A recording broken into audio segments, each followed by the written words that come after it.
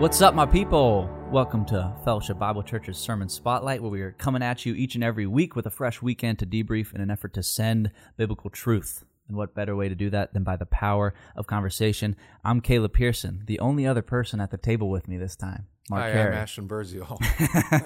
I wish.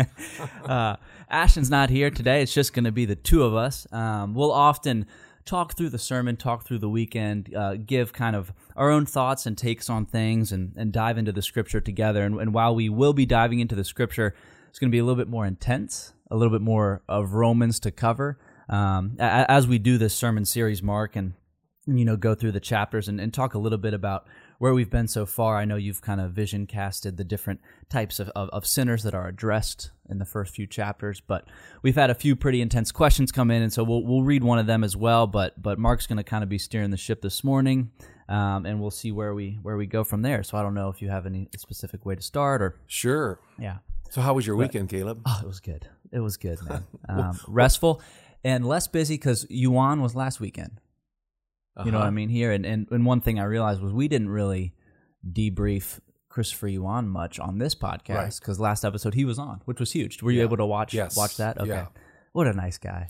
Yeah, and his parents too. Yeah. We were very blessed. Oh, yeah, I think totally. to have them here. And the comments, man, I keep hearing from people. Yeah. It is like, thank you for having them here. And it was the way that all came together was so good. John Avery approached me and he was like, listen, you're going to do the podcast with him. You're going to grab him right after the book signing. I'll take care of his parents for an hour, and then you bring him to me. I take them all to Taco Bell. We're done. I said, okay, sounds great. I saw you talk to him briefly. I don't know if it was the Saturday night service or when, but were you able to engage much with him over the weekend? Lisa and I had them over for dinner. Oh, okay, good. After church on Sunday. Okay, good. So awesome. If you have not if you missed that weekend a week ago Sunday and you have not listened to it yet, their testimony being here, please do that. It's all up too. Yeah, I think both the sermons he did and then the seminar as well are up from here. So that was good to do last weekend. But this past weekend, Mark, we dove into Romans chapter 2. Yeah, a tough passage. There is more to this passage than meets the eye, and that's one of the frustrations about teaching and preaching. More preaching than teaching, because you've got 35-40 minutes. Excuse me, to unpack this passage, and it really can't be done. So because there's layers of interpretation and various meanings here, and so I shared what I understood the passage to be saying, but I wanted to share a little bit this morning that there are layers of depth and meaning. In fact, the funny thing is, I can come back, or you can study this passage. I can come back to this and preach it again 5 years from now, and it's like, oh my goodness, how could I have missed that? Yeah, and that's just the power of the word, the living word. Well, and even as we were emailing yesterday about podcast planning and the questions coming in, we all kind of had this moment where we're like, wait a second, this is a lot to address here, and the book of Romans specifically. I mean, you can't. It's probably hard to even stay in Romans as you research this stuff. Well, yeah, because take Roman. We were in Romans chapter 2. Yes. Let's talk about judgment, and the word judge or judgment is used 9 times in these 16 verses. So obviously that is a key thought is judgment. What was not brought out in a Sunday sermon, but I think it's worth noting, is that there are various judgments that the Bible talks about. So, for instance, I do think Paul has in mind the great tribulation that's coming. I think that's, at least my thinking now, is that when he talks about the day of wrath coming, there in verse 5, you're storing up wrath for yourself in the day of wrath and the revelation of the righteous judgment of God. I'm tending to think, my understanding is that this is a period of time that's called the Great Tribulation, and it is a judgment of God. You go to the book of Revelation, you have the various judgments that are being unleashed against the world, and ultimately it's a judgment against Israel. So you could go to Daniel 9 and see that there are 70 weeks that are decreed for the Jewish people, 70 groups of 7 years. 69 of those 7 years, 483 years, have already come and gone, but there remains a 70th week of Daniel, a 7-year period for the Jewish people, and it's going to be a time of judgment. Well, this is called the 7-year tribulation that we understand. And it is a time, Jeremiah 30, verse 7 says it's a time of Jacob's troubles. So there's a time of judgment, and you go to Revelation chapter 6, and you've got the sealed judgments, and then you go to Revelation chapter 8 and 9, you've got the unleashing of the trumpet judgments. And then chapter 16 is the bowl judgment. So you got this series of judgments that are unleashed against Israel. And does Paul have that in mind in Romans 2? That's the question. At least my thinking now is that I think he does, because there was a sense of the imminent return of Jesus. Jesus was going to come back soon. And Jesus is going to come back for the bride of Christ, for the church, and the great taking away, the snatching away of the church, and then the time of judgment is going to begin. This day of wrath begins, and it's, I think it was very present in Paul's mind. Now, you go to a place like 2 Thessalonians chapter 1, and he speaks of this, just as an example. 2 Thessalonians chapter 1, verse 4, "Therefore we ourselves speak proudly of you among the churches of God for your perseverance and faith in the midst of all the persecution and afflictions which you endure.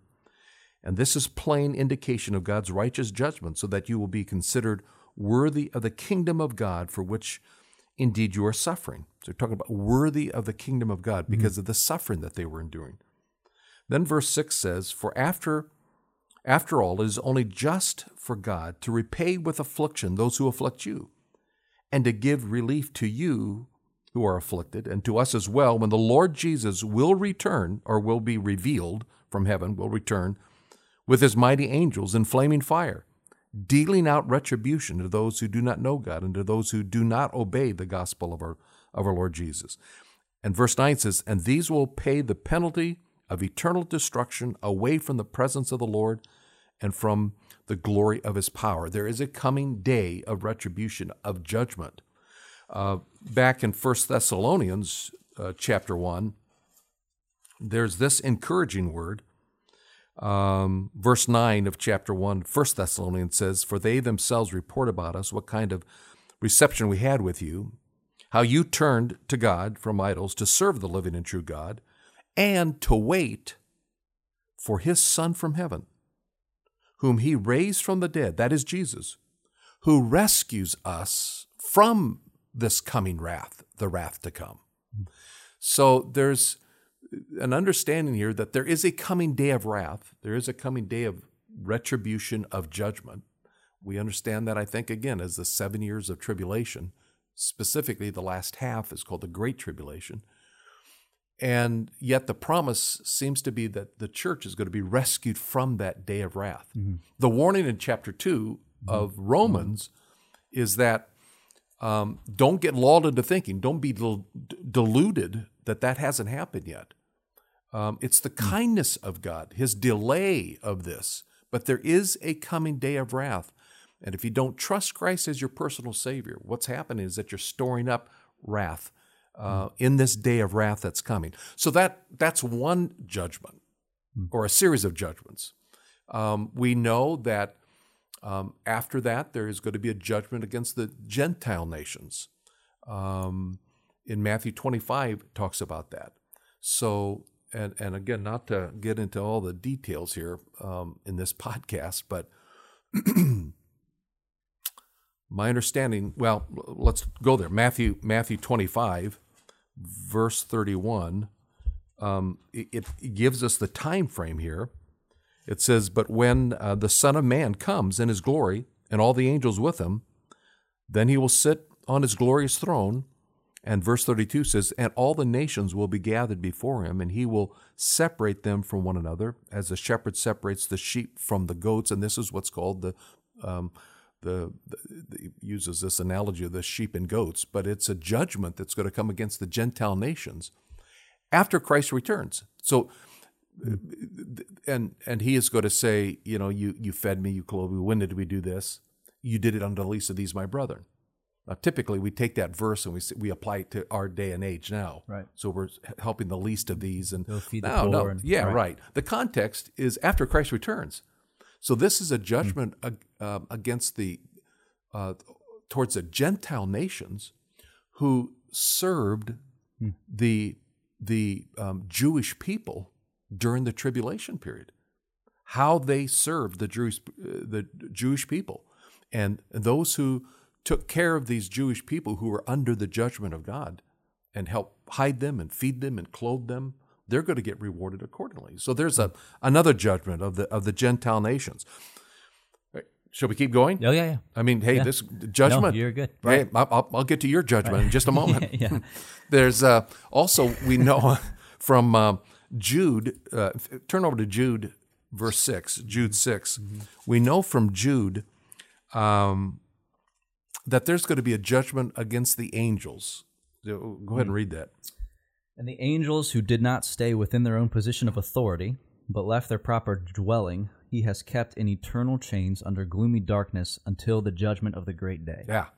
So here's some angels, angelic realm, that are going to be, they're kept, and again, we can't go into all the details. Right. It's a bizarre story. I think it goes back to Genesis 6 and all that craziness there. But angels, they're already in prison. They're awaiting a coming judgment. Now, go over to 1 Corinthians chapter 6, verse 2 and 3, and read that passage, because the question is, who is going to do the judgment of the angels, of these angels? 1 Corinthians 6, verse 2 and 3. Or do you not know that the saints will judge the world?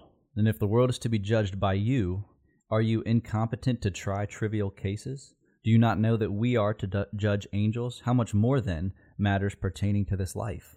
So it's kind of a throwaway comment that Paul makes there. Don't you know you're going to judge the angels? And why are you taking each other to court? Yeah. Can't you handle that within the body of Christ? Why do you go to unrighteous judges to do that? Because you're going to judge the angels. Like, where did that come from? Yeah.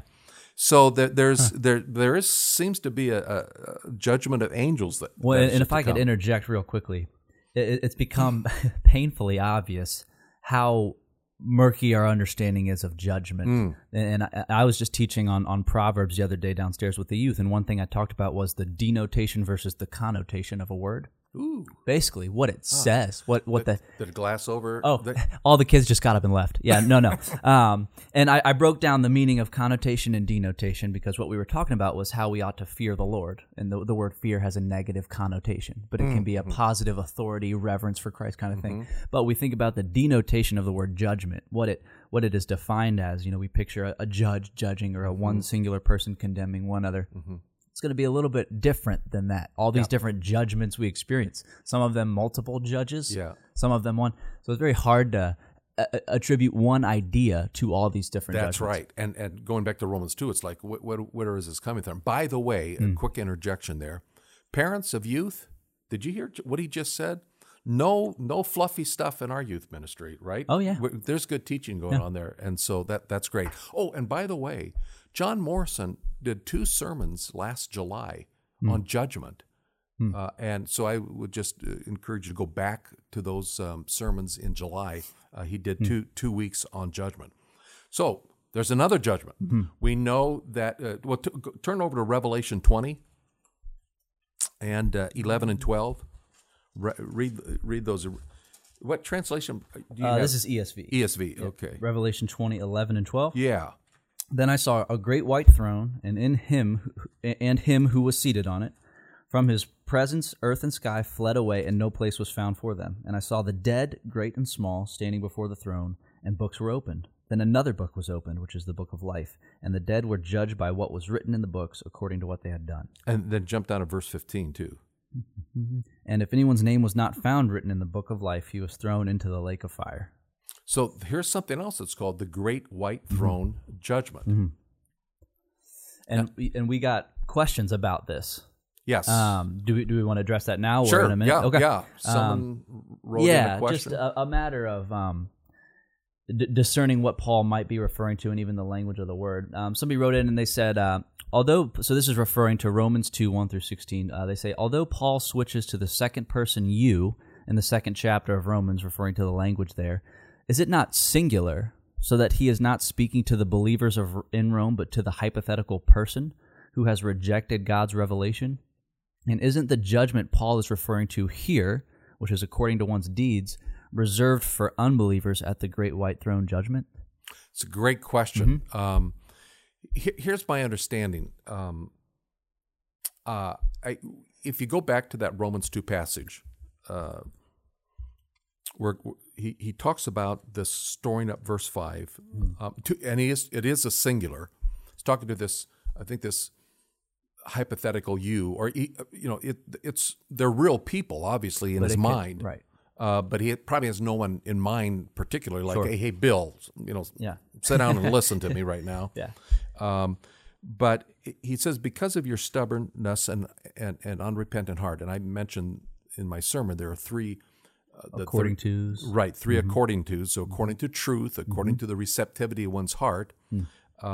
So according to it says, but according to the stubborn or hardness and unrepentance of your heart, you are storing up wrath for yourself in the day of wrath and revelation of the righteous judgment of God, who, verse 6, will render to each person according to his deeds. And then he goes on and explains to those who by perseverance in doing good and seek for glory, honor, and immortality, eternal life. To those with selfish ambition, so on and so forth, wrath and indignation. Now here's where I don't think the great white throne judgment is in view here, because the great white throne judgment, which Caleb just read, is for unbelievers only. It is the final judgment for unbelievers whose names are not written in the book of life, and they're cast in the lake of fire. Here he's talking about a judgment that takes place, and if there is the perseverance in doing good, if there's 100% compliance to the law, great, eternal life is given. If not, then indignation. So it's again, the great white throne judgment. It's part of probably this whole package of judgments unleashed at the end of time. But I don't think that's particularly in mind, because it is both and here. Sure. Eternal life or to the lake of fire. And I'm going to come back to that, though, in just a moment. Let me mention one other judgment. We know, turn to 2 Corinthians 5:10. 2 Corinthians 5:10.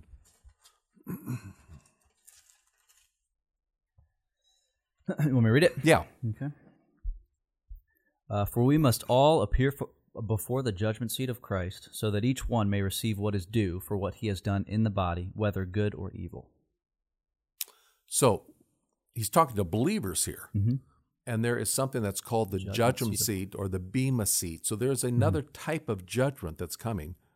Romans 14:10 refers to that too. Let me read that. It says, but you, why do you judge your brother? Or you again, why do you regard your brother with contempt? For we will all stand before the judgment seat of God, the bema seat of God. There is a judgment that's going to be coming where every believer in Jesus Christ is going to be assessed in terms of our faithful service to the Lord here, and rewards will be given accordingly. Again, John Morrison taught on this last summer, so just want to go back to that. Yeah, well, it reminds me of something you even said this past Sunday of God will deal with sin. Yeah. Because we try to deal with it. Right. Absolutely. Even for us as followers, as his children. Oh, yeah. So there is a coming judgment seat for all believers. And by the way, all these judgments I've just mentioned here, they're all based on works. Right. So there is that comes into play. So I think Romans 2 kind of fits right along with this, because there is this emphasis in Romans 2 on works. But by the way, let's stop.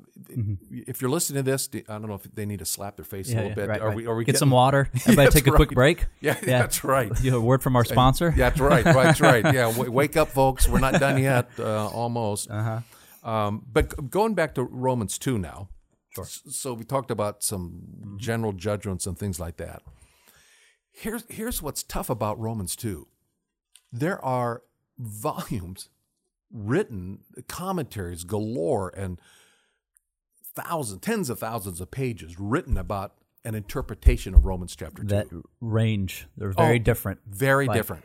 Very different. So it makes it very hard to teach this passage because there is so much. Let me just share a couple things related to that. One interpretation suggests that when we read about this day of wrath and this judgment,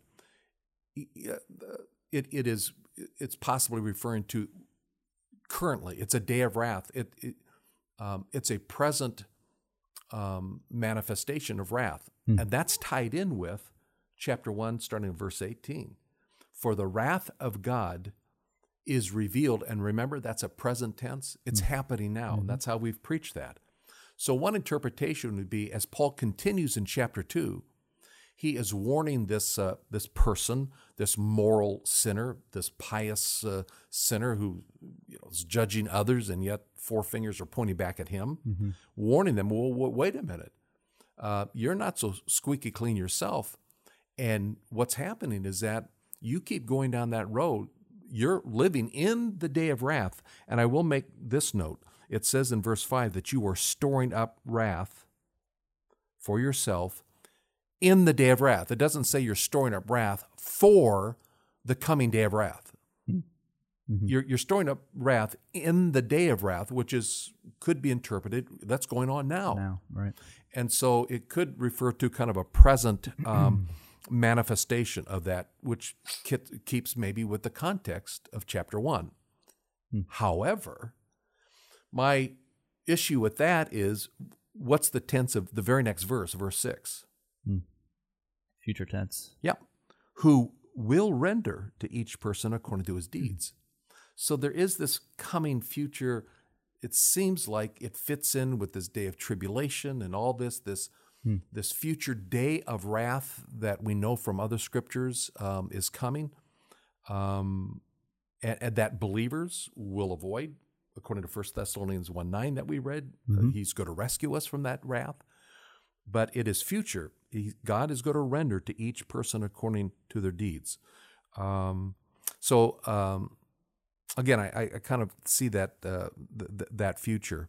By the way, if you keep reading, then verse 7, to those who by perseverance in doing good seek for glory and honor and mortality, eternal life, and to those who are selfishly ambitious and do not obey the truth, but obey unrighteousness. He uses two words next in that text. Wrath and fury. And fury. Mike says wrath and indignation. Some would say wrath and anger. Wrath and fury. There's two words. Wrath, orge, is the Greek word. Thumos is the indignation or fury. Now again, I hope we're not boring people in this podcast, but those words are paired 3 times in the book of Revelation during the time of the tribulation. So chapter 14, I'll just mention them to you. Chapter 14, verse 10, and you can't see it sometimes in our English translations, but those two words are paired.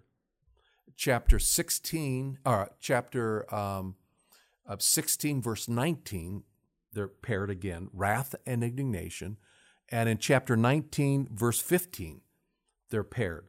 So in this context of coming tribulation, there is going to be an outpouring of wrath and fury, wrath and indignation, wrath or anger, however those words are translated.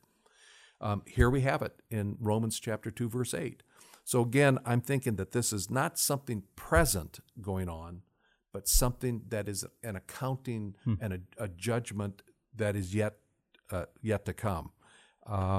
When it becomes so clear, you can almost picture like a cork board with a bunch of yarn connecting the dots and different index cards, like an FBI investigation or something. When you have a question about a Romans passage, you have to spread out, find the biblical narrative, connect the dots. What was Paul thinking? Why would he be thinking that? Yeah. But by the way, did you ever see the movie Beautiful Mind? Mm-mm. Oh, you haven't? I've heard good things about it. You know what I mean? You want to give me a synopsis or just move on? There's a scene where he's trying to connect and everything. Yeah, but he's psychotic, so it's not that we are. Uh-huh. Well, that might not be up to us. You know what I mean? No. But I feel that way sometimes when I go and study the Book of Romans. Oh, I'm sure. Yeah, all this stuff, and it's cool to do that and get biblical clarity, not personal clarity of what answer you wanted, but biblical clarity. Right. There is another interpretation of this verse that I find intriguing. Jody Dillow, the author of a book called Final Destiny, writes about this, and he picks up on the word there in verse 7, the phrase eternal life. That phrase eternal life is found 41 times in the New Testament. And if you did a word study on that, you would find that about a third of the uses of that phrase have to do with something that is yet future, something that you will acquire in the future based on your performance. So Galatians chapter 6, verse 8, I think it is, said, whatever a man sows, he reaps. Mm-hmm. And if you sow unto the Spirit, you will reap eternal life. There's kind of a cause and effect there. Now, the rest of the time the phrase eternal life is used, it's in the present time, and it's acquiring eternal life now. And that's always by faith and faith alone. Mm. But how a biblical author uses that phrase, which this is another teaching point, folks, is that context determines meaning. Mm. So just because a word is used like the word save, you think of eternal life. From what? You've got to let the context. Yeah. So some look at Romans chapter 2 and they see this works connection with eternal life, and they're saying they're tying it back to a rewards thing that is yet to come, that if you are diligent and persevere, then you will earn eternal life. Yes, that same person has gained eternal life by faith and faith alone, but there's an enhancement to eternal life or an enhancement to eternal life in the coming kingdom based on your works. I don't buy that necessarily. I'd like to study it more. I'm intrigued by it. Thought-provoking? It's thought-provoking. Where I landed in this is, I think the flow, the context he's building towards in Paul's argument, he's building to this idea in verse 9 of chapter 3 that all people, we charge both Jews and Greeks, are all under sin. Mm-hmm. And verse 19, whatever the law says, it speaks to those who are under the law, that every mouth may be closed and all the world may become accountable to God. He's building his argument so that whether you're a depraved sinner, like in chapter 1, or a moral sinner like this person in chapter 2, or starting in chapter 2, verse 17, the religious sinner, what Paul is trying to do in his flow of his argument is to bring everybody to a point of accountability that says, man, I am a sinner. Right. And verse 20, and by works of the law, no flesh is justified in his sight. So I think Paul is saying to this moral sinner in chapter 2, oh, you think you're pretty good? Great. Have you followed the law perfectly? Because if you follow the law perfectly, you can get justified. Right. But no one does that. It's an impossible standard. And that's where he's building, so that when we come to chapter 3, we're going to cast ourselves upon God and God alone, and the gospel of God that says, I have no hope. I am an utterly depraved sinner, and I need a Savior. So I think that's the flow of the passage. I hope some of this made some sense. Yeah, totally. Well, it's just cool to see, whether Paul's talking about wrath and sin and judgment or salvation and equipping the saints, he always has the sense of urgency about it. Mm-hmm. We're dealing with this now. Yeah. And just the way it's written, it motivates us to understand it further. And so as these questions pile in, and I think going through Romans at a natural sermonic pace is just going to breed questions because of the way that, I mean, it's a book. Yeah. And so if a 40-minute sermon brings up a few questions, and then a 30-minute podcast brings up a few questions, hours of study is going to help answer. And I don't like to hear that. Oh, dang it. It's going to require hours of study. Forget about it. But that's truly where you're going to see it. Study to show yourself approved unto God, like a workman who needs not be ashamed, rightly handling the word of truth. And did you come up with that yourself? No, I'm just kidding. I think that's inspired scripture.